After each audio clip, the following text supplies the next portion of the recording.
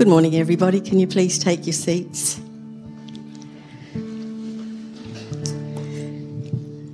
Please join me as we pray to the one whose glory taught the stars to shine and is so worthy of all our alleluias. Loving Father, we thank you for this opportunity to gather together in freedom, to worship you and have your word proclaimed over us. We pray for your anointing over Sam this morning as he ministers to us. We know there are many around the world who do not have the privilege of meeting together, and we remember them today. Wherever they are and whatever their circumstances, please also be with the royal family during the funeral of our much-loved Queen. Lord God, we are so in awe of your incredible love for all people and all that you have created. We have sung this morning about the wonder of who you are and how awesome you are. We constantly try to understand you, to get some picture of who you are and what you are really like. But really, you are so much bigger than we could ever imagine. We stand before you this morning to worship you in spirit and in truth, as you desire and as you deserve. We look at the heavens and we see you there. We look at nature and we see you in all its amazing diversity. We know that you care for every single detail of the world and the heavens you have created. And Lord, you are the most incredible multitasker. Your eye is ever searching for worshippers. You hear the answers, you hear and answer the prayers of billions of people at the same time you are creating new life in all its forms, while keeping our earth spinning and the planets in their orbit. You are so much more than we could ever imagine. And yet you chose to come to earth as a baby to show us who you are and what you are really like. When you were born, the light of the world couldn't see clearly for weeks. The bread of life needed to be fed every few hours. The sun shone on the face of its creator, and at your death your blood soaked into the earth you made. Jesus, you came to show us what the Father is really like. You have lived every human experience we could name. No other God has ever done that. You told us that he knows the number of hairs on our heads, that he knows when a sparrow falls. Google tells us there are 1.6 billion sparrows in the world, yet not one escapes the eye of our Father. And you said that whoever has seen you has seen the Father. You demonstrated his compassion, his love, mercy and kindness, his absolute authority and power. Jesus, as we reflect on these things, we are convinced that you are so much bigger and more powerful, all-knowing and incomparable than we ever thought. There is nothing too difficult for you. You are more than able to deal with whatever concerns we have today. David said to Goliath, "You come against me with weapons, but I come against you in the name of the Lord Almighty," the most powerful name in the universe. And Goliath fell. He fell because David called on your name, and you have never lost a battle. Please forgive us for the times we have failed to ask for your help and the mistakes we have made because of our independence. Let's take a moment now to name the things that are on our hearts that concern us, the Goliaths in our lives, and we do it believing we are giving them to the most powerful and loving God there is. You are all we need, Jesus, our King and our High Priest.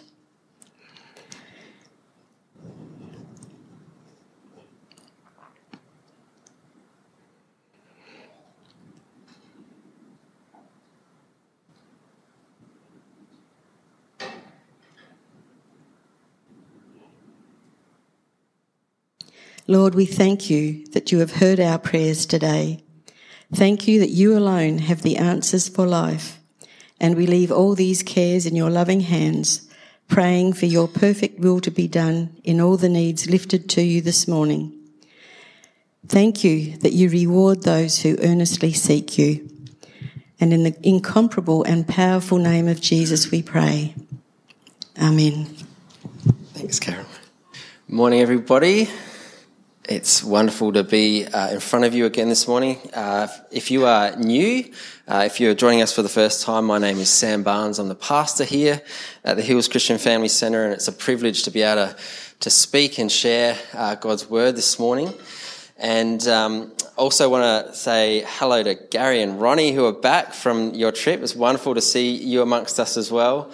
And if you're watching online this morning, particularly want to say hello to Jenny Pope. I know you're home again at the moment. I trust God's continued healing upon your life, Jenny, and we pray for that. And Mike? Oh, she's gone back in hospital. Okay, well, let's pray for Jenny right now. Yeah, Lord, Lord, we just pray for Jenny, dear Jenny, and Lord, pray for your healing hand to be upon her. Lord, that your presence be real in her time of need, Lord, as she calls upon the name of the Lord, that you would be there to guide and to lead. We just pray for, your healing hand to be upon her now, in Jesus' name. Amen. Also want to... Dan mentioned Deborah and her need for some help around her home. I actually got a text message from Deborah. She's watching online with Shah and Emily, so they had colds this morning. They wanted to be here, but she appreciates mentioning the fact that we as a community can help and get alongside you. So pray for God's healing upon your family too, Deborah, as you continue to watch. Now, I'm just going to get myself a little bit set up for a bit later on today. We're going to do something a little different at the end of the service. So if you're online, we're going to be having communion at the end of the service. So feel free in the boring part of the sermon to go out and get something that would be juice or bread or crisps so that you can also participate in our communion this morning. And we're going to be inviting the kids back into the church so that we can have communion together. So that's what's going to be special about this morning at the end of the service. So that means I have to actually watch the time and be on time this morning. So we are in the middle of a series on Acts, and we're talking about Acts of the Holy Spirit because really Luke is concerned and highlights the fact that these are ordinary people, but empowered by the same wonderful Holy Spirit to do amazing and wonderful things as the early church establishes itself after Jesus' resurrection and ascension into heaven. And we wanted to do this series because this year we're talking about making a difference. We're talking about making a difference in 3 areas in our personal lives. One of the biggest ways we can make a difference is participating in the life of the church, to be praying for one another, to be serving one another, to be speaking over one another's lives and making a difference as we come together. But we just pray that the Word of God makes a difference in your life, that you would grow, that you would mature, that you would be changed and transformed this year as you continue to sit under the Word of God. But that we would also see a difference, making a difference in our church. That we might, wasn't it great to see Rennie in her sweet spot? Joe mentioned that. Like, her sweet spot is doing what she loves doing. And each and every one of us has different gifts. And we can use those gifts in the life of the church, in our sweet spots. And some of us might be discovering those sweet spots, and maybe there might be a new area of ministry in the life of the church that hasn't yet opened up, but that's right on your heart for you to participate in.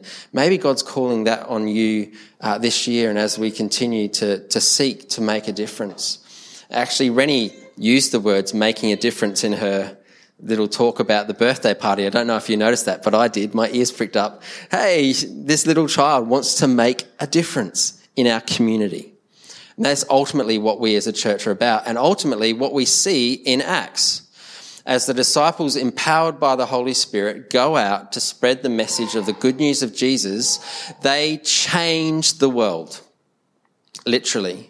And because of that work, you and I have come to know the good message of Jesus Christ in our lives. And so that is what we're on, and we are in the part of Acts really where we today are involved in. The introduction, Jesus says, you'll be my witnesses in Jerusalem, Judea, Samaria, and to the ends of the earth. And so the first couple of chapters, we see the activity in Jerusalem.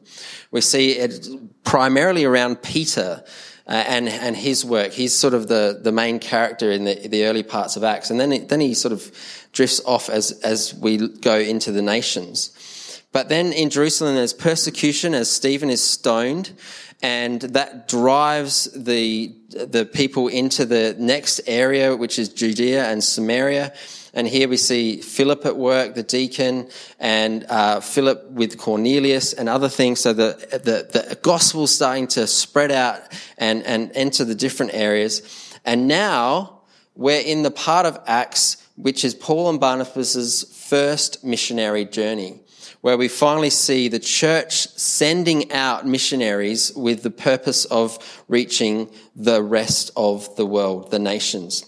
And so the first missionary journey is chapters 13 and 14. We did chapter 13 last week, and this week we're going to do chapter 14. So if you've got your Bibles, and we are encouraging people to have your Bibles with you because you can underline stuff and you can have a look at the wording as we go through.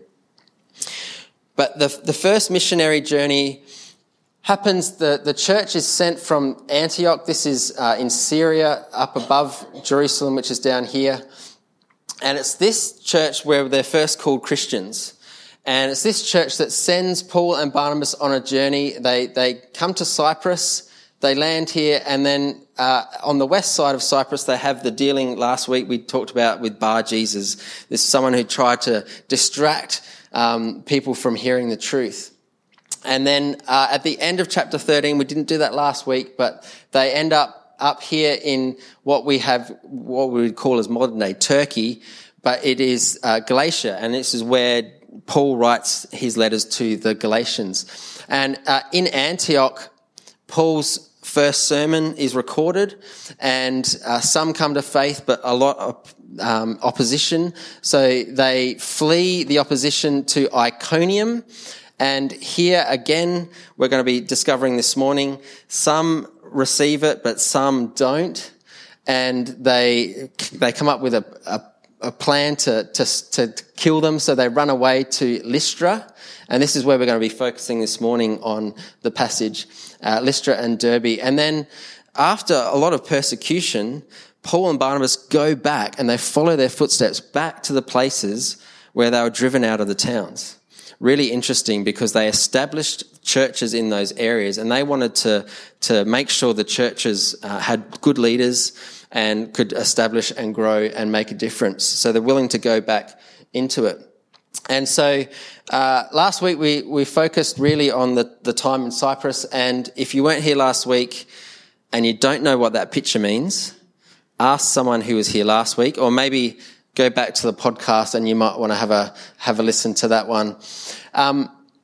But really, what's interesting as you look at, really this is the start of Paul's ministry, is that there is a very similarity to the way that Luke writes the start of Paul's ministry to the start of Peter's ministry.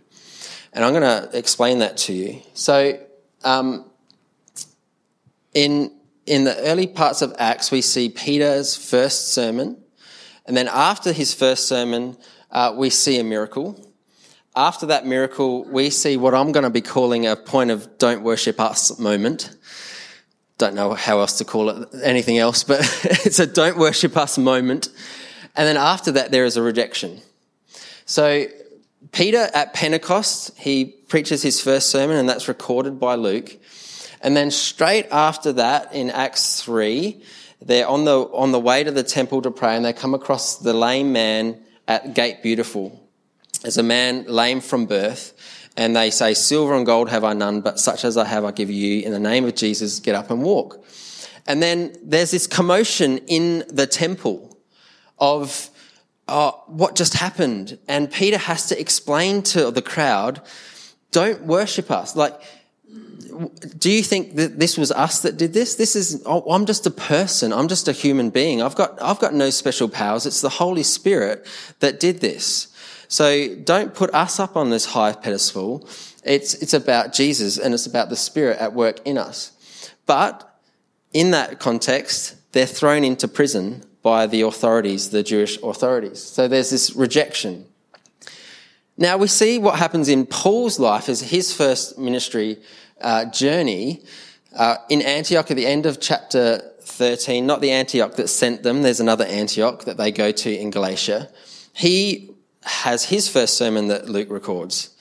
And then in Lystra, there's this really interesting miracle that happens, which is pretty much identical to the miracle that Peter does. And then there's this don't worship us moment, which is where the Gentiles consider them to be Greek and Roman gods, Zeus or Jupiter and Mercury. And they're like, don't make us gods. And then after that, Paul is stoned.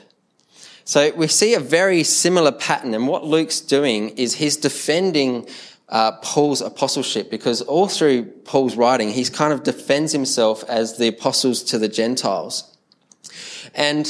And we see, hey, look, Peter, who the Jewish people really kind of saw as their leader, Paul really did the same sorts of things, but now in a Gentile context. But what I want to focus on this morning is this last kind of part of it. Don't worship us and the rejection, because whether it was Peter and the other disciples in Jerusalem, or whether it's Paul and Barnabas and Silas later on in the Gentile world, in both situations we see something similar. And this is what Luke really makes clear in the book of Acts, is that whenever the gospel is preached, there is division. Whenever the gospel, the true message of Christ is preached, there are those who receive it with glad and sincere hearts and go away praising. And there are those who reject it, but not just say, put it off their minds. They are angry. And they are angry to the extent that they want to eradicate and push out those who are sharing this message of the gospel. So when the good news of Jesus is preached, when it's declared, there are those that receive and there are those that reject. It is a divisive thing.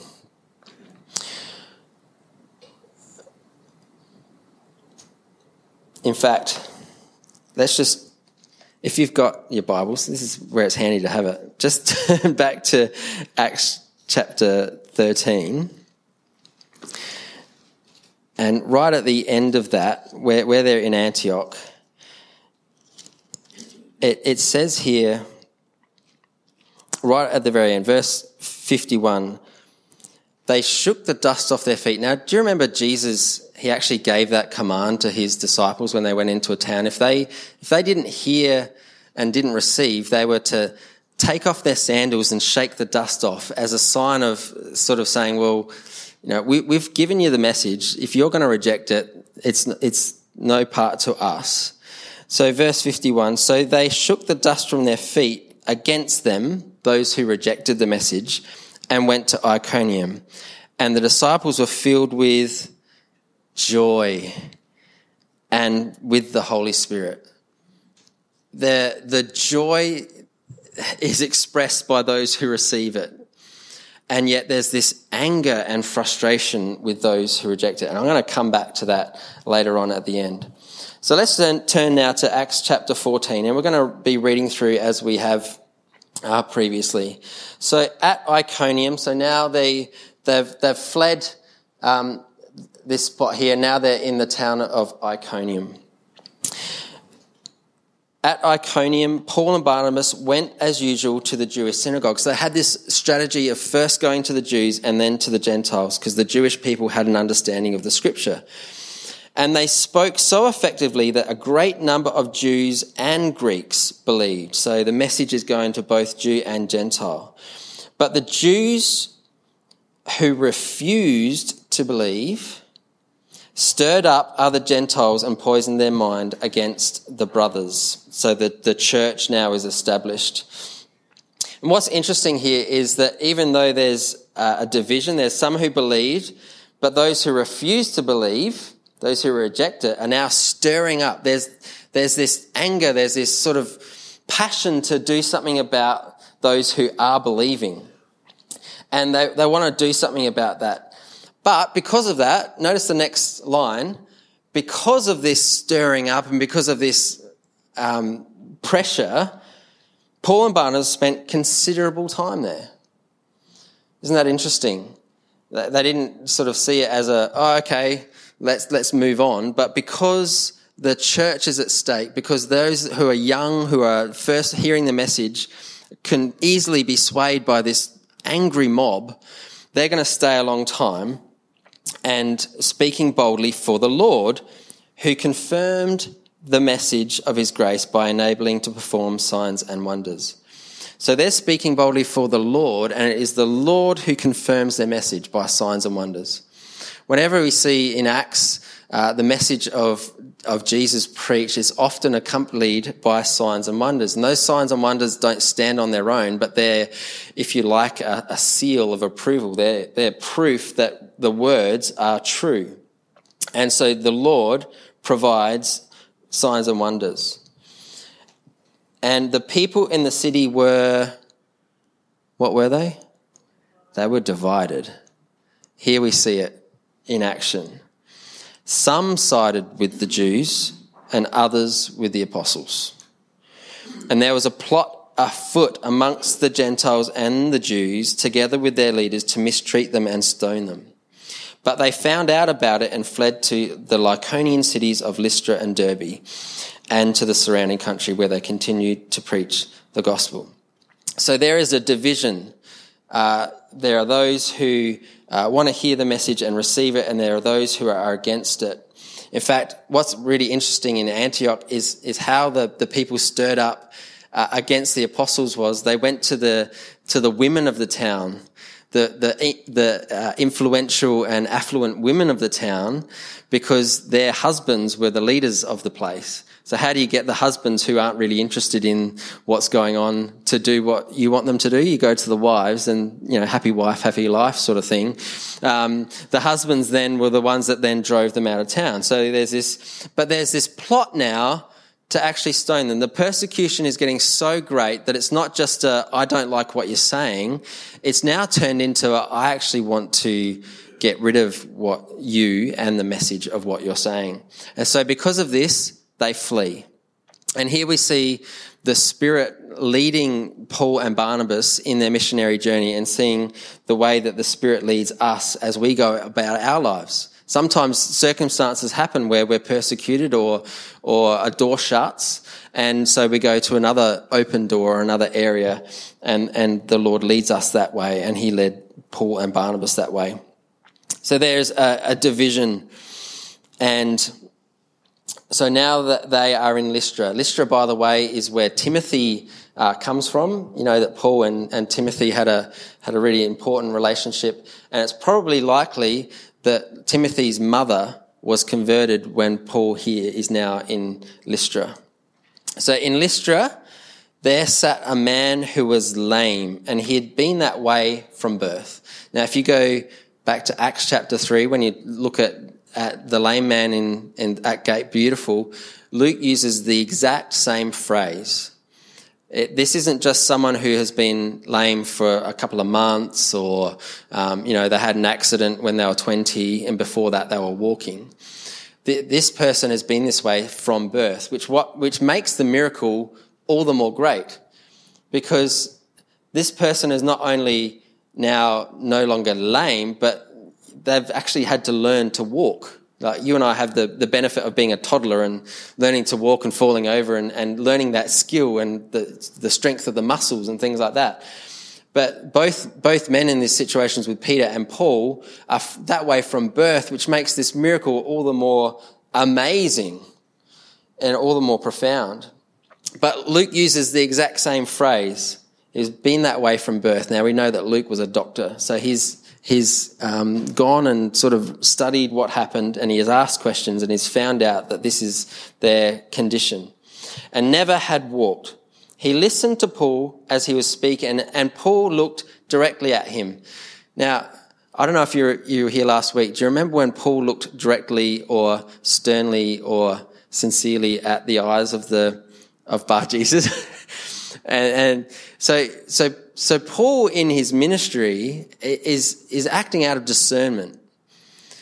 He sees Bar Jesus and he looks intently at him, and he kind of works out who he is, and then he deals with that accordingly. He looks intently at this man who's lame, and he sees that he has the faith to be healed. He sees that in the person. And because he discerns that, he looks intently at the situation, he surveys what's happening, he's empowered by the Spirit, he goes, this guy has the faith. And so because of that, he says, stand up on your feet. And at that moment, the man jumped up and began to walk. Jumped up, he went walking and leaping and prayed. Like, very similar story here to the story of Peter and the man. And when the crowd had saw what Paul had done, they shouted in the Lycaonian language. Now, Paul and Barnabas wouldn't have heard what they were saying. Remember, Paul was pretty profound in, like, he would have had Latin, he would have had Aramaic, he would have, he would have had Greek, he would have had all these languages that he knew, but he wouldn't have known the Lycaonian language.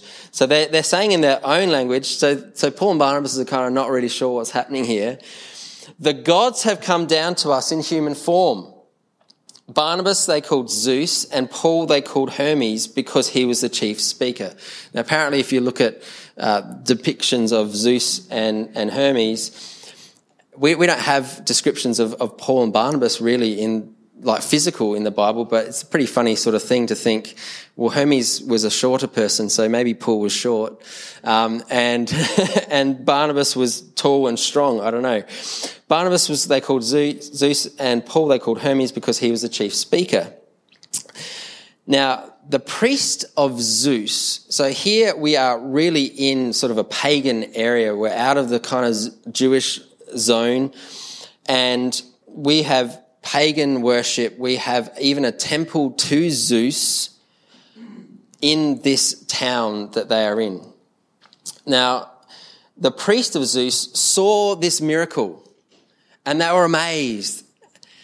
And they thought that the gods had come down in human form. So they want to sacrifice to the gods.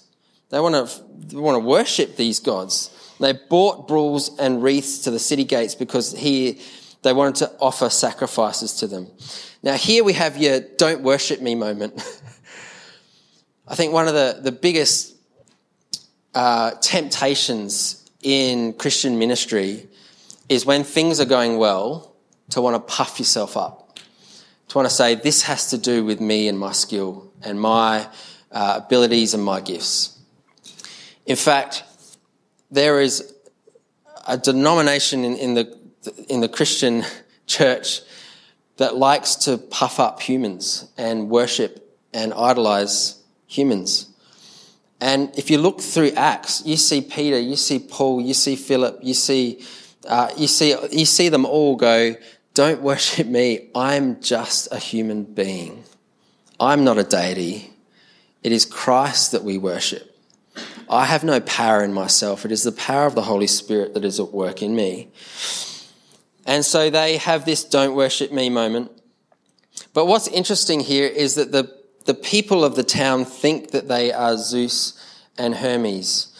Now, there was a fable, there was a legend of the time, and Ovid, who was a Roman poet, wrote down of a story called Baucis and Philemon, not Philemon of the Bible, a different one.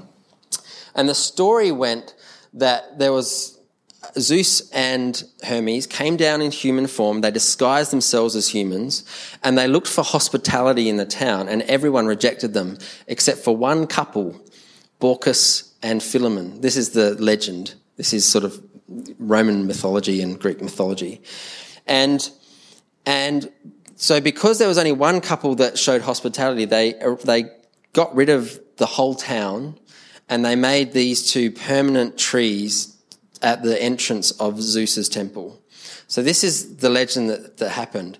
And so when they see this miracle happen, they go, oh, remember that legend? These people must be gods. It must be these two coming again. We don't want to make the same mistake again. We don't want to not show them hospitality. We don't want to be eradicated. So this legend, this is actually has been an inspiration for many paintings. So this one is Rembrandt. This is Baucis and Philemon. This is Rubens. You can see the two gods there with Baucis and Philemon. And then this one is a painter I don't know, Jacob van Oost. So there's this legend, and these people are going, these people must be gods because we've seen them do this amazing and wonderful thing. But here you see it again, and Luke describes it. But when the apostles Barnabas and Paul heard of this, they tore their clothes and rushed the crowd shouting, "Friends, why are you doing this? We too are only human like you. We are bringing you good news." Now here Paul changes his strategy. Before he'd used the scriptures to reveal Christ, now he's in kind of a pagan world. He uses creation. And he's going to amplify this when he goes to Athens. We're going to see his wonderful preaching there. We are bringing you good news, turning you away from these worthless things, to a living God who made the heavens and the earth and the sea and everything in them. In the past, he let all nations go their way, yet he has not let himself be without testimony. And Carol spoke about that when she prayed this morning. He has shown kindness by giving you rain from heaven and crops in their season. He provides you with plenty of food and fills your hearts with joy. There's the evidence of God at work in the world. And even with these words, they had difficulty from keeping the crowd from sacrificing. So now they're preaching, and it's getting even better. They're like, well, we still want to sacrifice to you because we like what you're saying. This is something's resonating in our hearts. And that happens when we preach the gospel. There's something attractive, something I like what I hear. But then some of the Jews from Antioch and Iconium, now they've organised themselves and they've gone on a journey to find them, and they've entered Lystra now. They came and they win the crowd over, and they stone Paul and they drag him outside the city thinking that he's dead. So obviously Paul here is unconscious from a stoning. But the disciples gathered around him. He got up and went back into the city. Who here would do that? This angry mob have just come from towns to kill you, and they stone you and they think that they've won. But again, Paul is just on about the gospel, and he just wants to win these people over. So they go into the city. So at the start I talked about the gospel divides. There are those that receive and there are those that don't. Here we see the crowd in Lystra, the people, they're wanting to worship Paul and Barnabas. And then they're quickly swayed. What a fickle bunch. The next moment they want to kill them. Going from worship to killing them. What a crazy crowd. I was thinking about that and thinking, remember when Jesus rode into Jerusalem and they shouted, "Shout Hosanna to the Son of David." The crowd worshipped him. They wanted to, do sacrifices to him. And then the same crowd a week later are yelling, "Crucify him." What's going on here is something that we see throughout all of human history. And I want to try and illustrate this to you. Is that what Luke depicts here is a truth about our human existence. And that is that each and every one of us has a worldview, has a way we make sense of the world, has an understanding of what we see around us. And this comes from our religion. Now that word might seems funny to you, you might say, well, I'm not religious. Well, everyone is religious in that we do things religiously. We have cultural things in our lives. We have an upbringing. We have things that we've participated in. We've had family influences. We've had cultural influences. We've had spiritual influences in our life. These are outside forces that shape how we see things. We have our reason. This is an internal way that we make sense of the world. Why am I here? What's the purpose of life? What is the reason for existence? We reason, we intellect, we work out, we ponder. So this is an internal thing that happens in our minds. We've got our external religiosity, we've got our internal reason, and both those things form our own right. Now, I should have said truth, but it didn't start with an R. So, our own right. Everyone has their right that they have formed for themselves, their worldview. This is my right. And what we're seeing in our society, particularly today, is people who have formed their own right and are very strong about what their right is, and everyone else is wrong. And they want to get rid of anyone who comes against their right. We're seeing this played out very heavily in our society right now. So everyone has a right. And that right, I was playing with my son the other day, and I love the way the Lord spoke to me. And we were playing with the blocks, and this might represent a person's right. And we like it all ordered, don't we? We like it neat. We like our world to be tidy. We like to make sense of it. We like to be able to explain it. And both the Jews and the Gentiles come across the message of Christ. And it looks a bit different. And it looks attractive. They liked the healings. They wanted to have part of that. But they've got to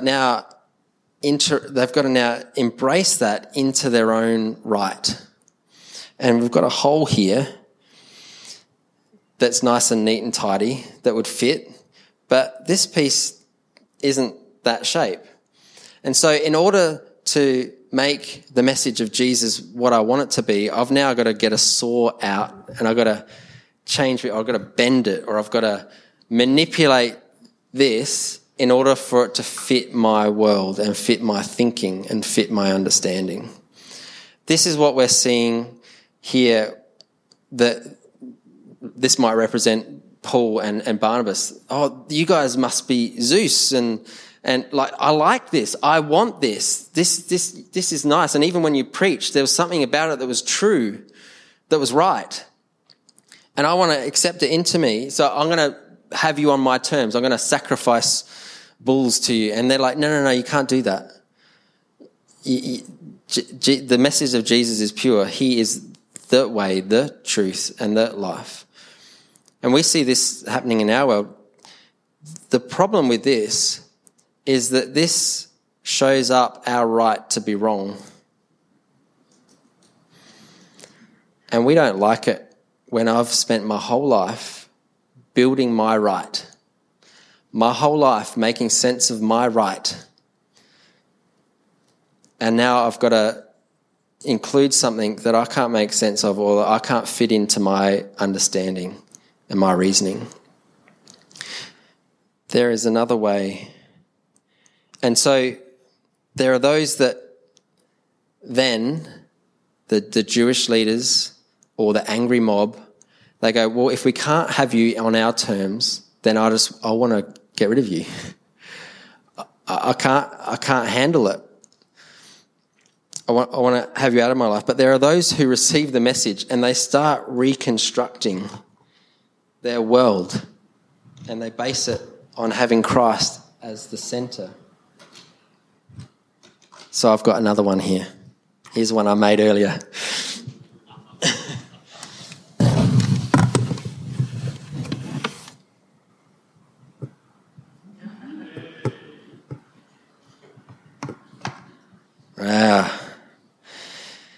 That looks a bit different, doesn't it? Doesn't look neat and tidy. It looks a bit all over the place. It's even got some things that aren't in here, like gifts of the Holy Spirit and stuff. But Christ is at the centre, and he remains as he is, unchanged, untampered with.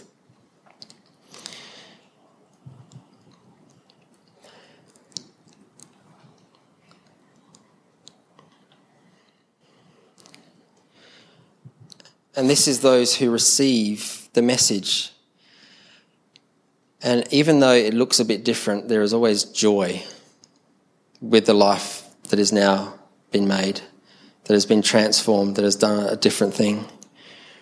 And we see this all throughout Scripture. So when Jesus rides into Jerusalem, they're like, this is the Messiah that's come to rid the Romans and give us back our Israel. This is who this is. And then, hang on, Jesus is on a cross. He's dying for my sins so that I can receive him and have eternal life. That's not the Jesus that I was wanting. Kill him. That's what they did, because they were proven to be wrong. And yet there were those who, like the thief on the cross, there's an example. Two people who had the same upbringing, the same religiosity, the same reasoning for their life. One ridiculed Jesus. The other said, pray for me. And Jesus says, you'll be with me in paradise today. One rejected, one received. And you might say, but then I'm going to look different to everyone else. That's right. Following Jesus, you'll look different. And you might look at that and go, it's a bit messy. That's right. Following Jesus is messy. And it's painful and requires sacrifice and requires things to be all out of whack sometimes. But Christ is at the centre. Yeah, it's messy. You might look at this and go, but I'm going to stand out. That's right. You're going to stand out. But stand out for a difference. And you're going to make a difference in your life and in the church and to the rest of the world when you put Christ at the centre, when you receive him. And you don't change the truth, but you build your life around him, not trying to make your own Jesus.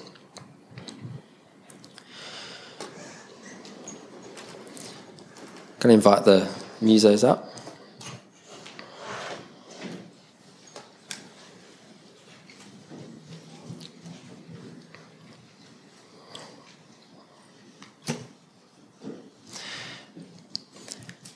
Tribe, you can join your parents. We're just going to sing a song just to end our time this morning before we head into communion. And I just want to read to you I thought I'd read from Galatians, because Paul writes to the church in Galatians where this just happened. And at the end of chapter 2, he says, if we seek to be justified in Christ, it becomes evident that we ourselves are sinners. Does this mean that Christ promotes sin? Absolutely not. If I rebuild what I destroyed, I prove that I am a lawbreaker. For through the law I died to the law so that I might live for God. I died to the law so that I might live for God. I've been crucified with Christ. I no longer live, but Christ lives in me. The life I live by faith in the Son of God who loved me and gave himself up for me.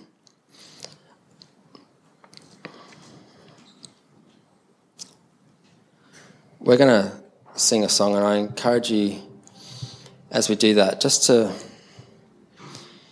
ask that question. Jesus, what are you saying to me this morning? What is my religiosity? What is my reasoning? What is my right? What are you perhaps challenging this morning? Have I tried to manipulate you and change you and mould you into what I want you to be? Or have I accepted your message with joy and been transformed and for my world to look different? I invite you just to remain seated. I'm going to invite us to sing this song just as a reflection time now.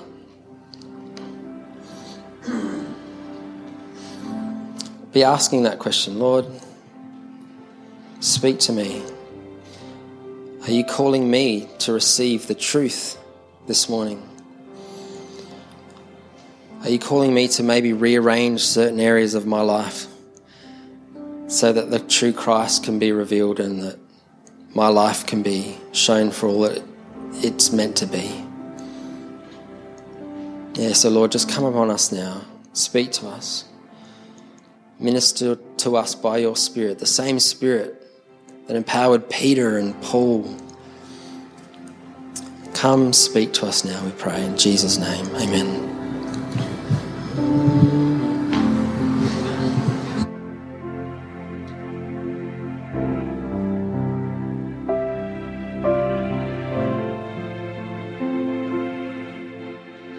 Come, you weary heart, now to Jesus.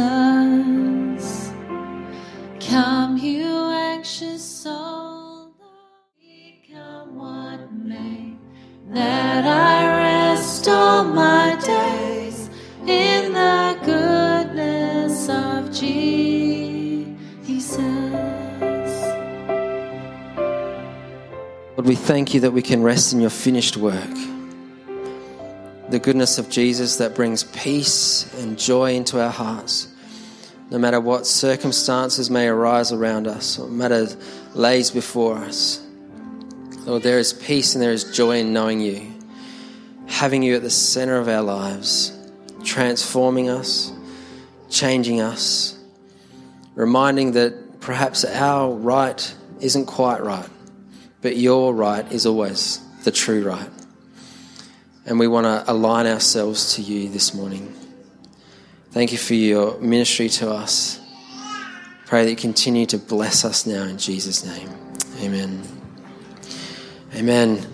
One of the questions we ask at the end of this Acts series is, how has understanding and reading the narrative of Acts changed perhaps who we are as a church? And we saw in the church, particularly in the early parts of the church, that there is unity, that there is sharing, there is a bringing together of all their gifts in the community. So we wanted to do that this morning as we ended. The primary age kids have been making flatbreads this morning because they were talking about the loaves and the fishes, the generosity of God. And so they're going to come, you guys can come stand at the front. Now, if some of you are a bit funny about COVID and eating, there is the normal crackers there as well. But what a gift the kids are to us, for us to be able to receive the bread that they've prepared in their ministry areas this morning. Have you got someone to read the thing or not? No. Okay, that's fine. So we're going to share in this meal together, just like the early church did very regularly. Jesus said, whenever you come together and do this in remembrance of me.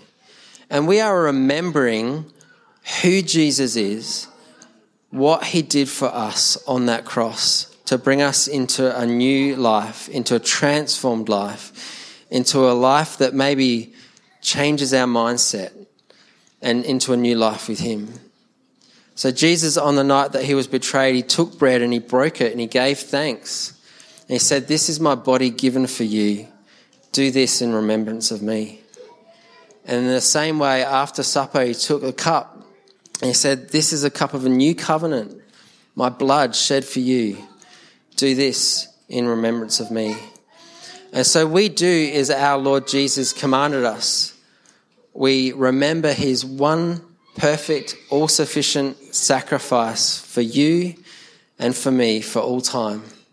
And we celebrate this until he's coming again as our Lord and Saviour when he returns.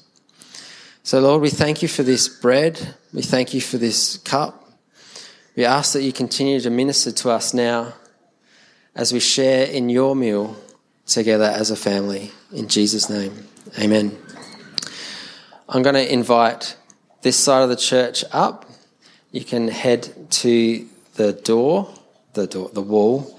Come and you can receive. Do you guys want to maybe move more this way?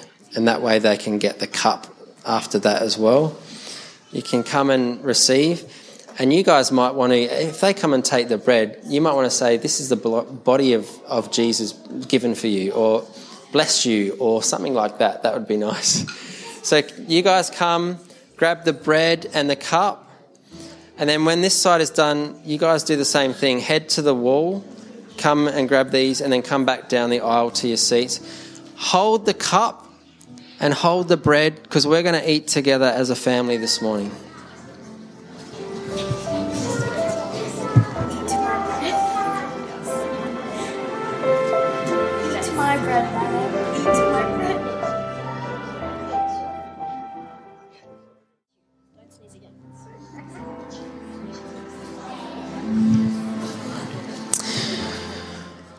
I was just thinking about the words to that song we sang. It's interesting. It came up in our prayer time before the service. That as we turn our eyes to Jesus, the things of the earth, the things of our lives, the things around us just pale into insignificance in comparison to who he is and what he has done for us. Let that be your prayer this morning as we share in this meal together, that the things that are happening in your lives or the pressures would just grow strangely dim compared to his wonderful love for you, demonstrated on the cross as he died for you. He gave his life up for you, that you would have eternal life with him and a hope of glory that cannot be shaken and taken away. So let us now eat together the body of our Lord Jesus Christ. You guys can eat that. Yep, you can eat. You guys can get a drink.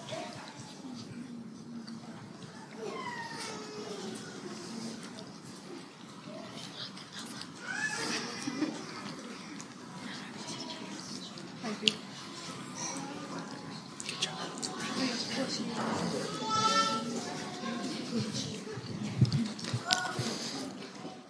And let us drink together the blood of our Lord Jesus that was shed for us for the forgiveness of our sins.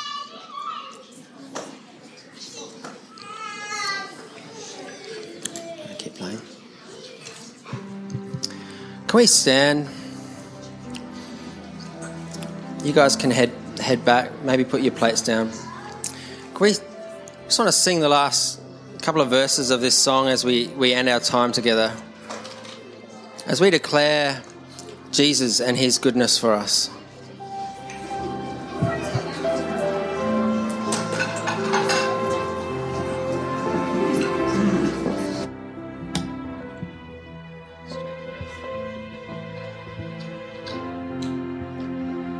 Turn your eyes to the morning.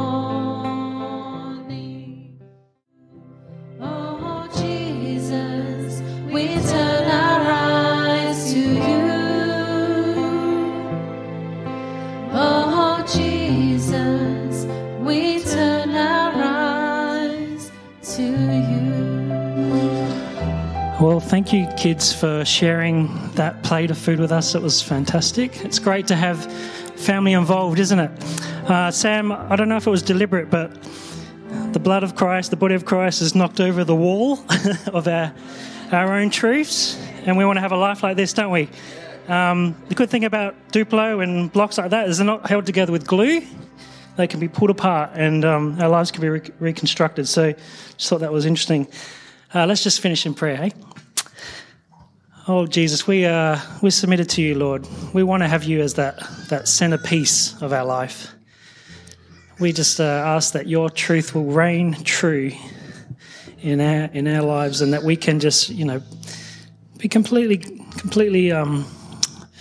just in awe of what you've done and who you are, and that your goodness and your Holy Spirit will just pour out and actually have a life that's fruitful and colourful and different, and that we can just, be prepared to challenge our views. And, we look at the lives of Paul and Barnabas and just what they did, and had that courageousness and that no fear. And we just want to be like that, Lord. Thank you again. Amen. Well, thanks, everyone. Joe's got something to say. You go. Thank you, Dan. The primary children still need to be signed out of their programs, so the cards that you receive when you sign your children in need to be returned. So please, could you make sure that you walk back and finish off the process of signing out? That would be fabulous. Thank you. Cool, thank you. Well, that's it, everyone. Thank you very much, and be sure to stay for a coffee and a chat. We'll see you next time.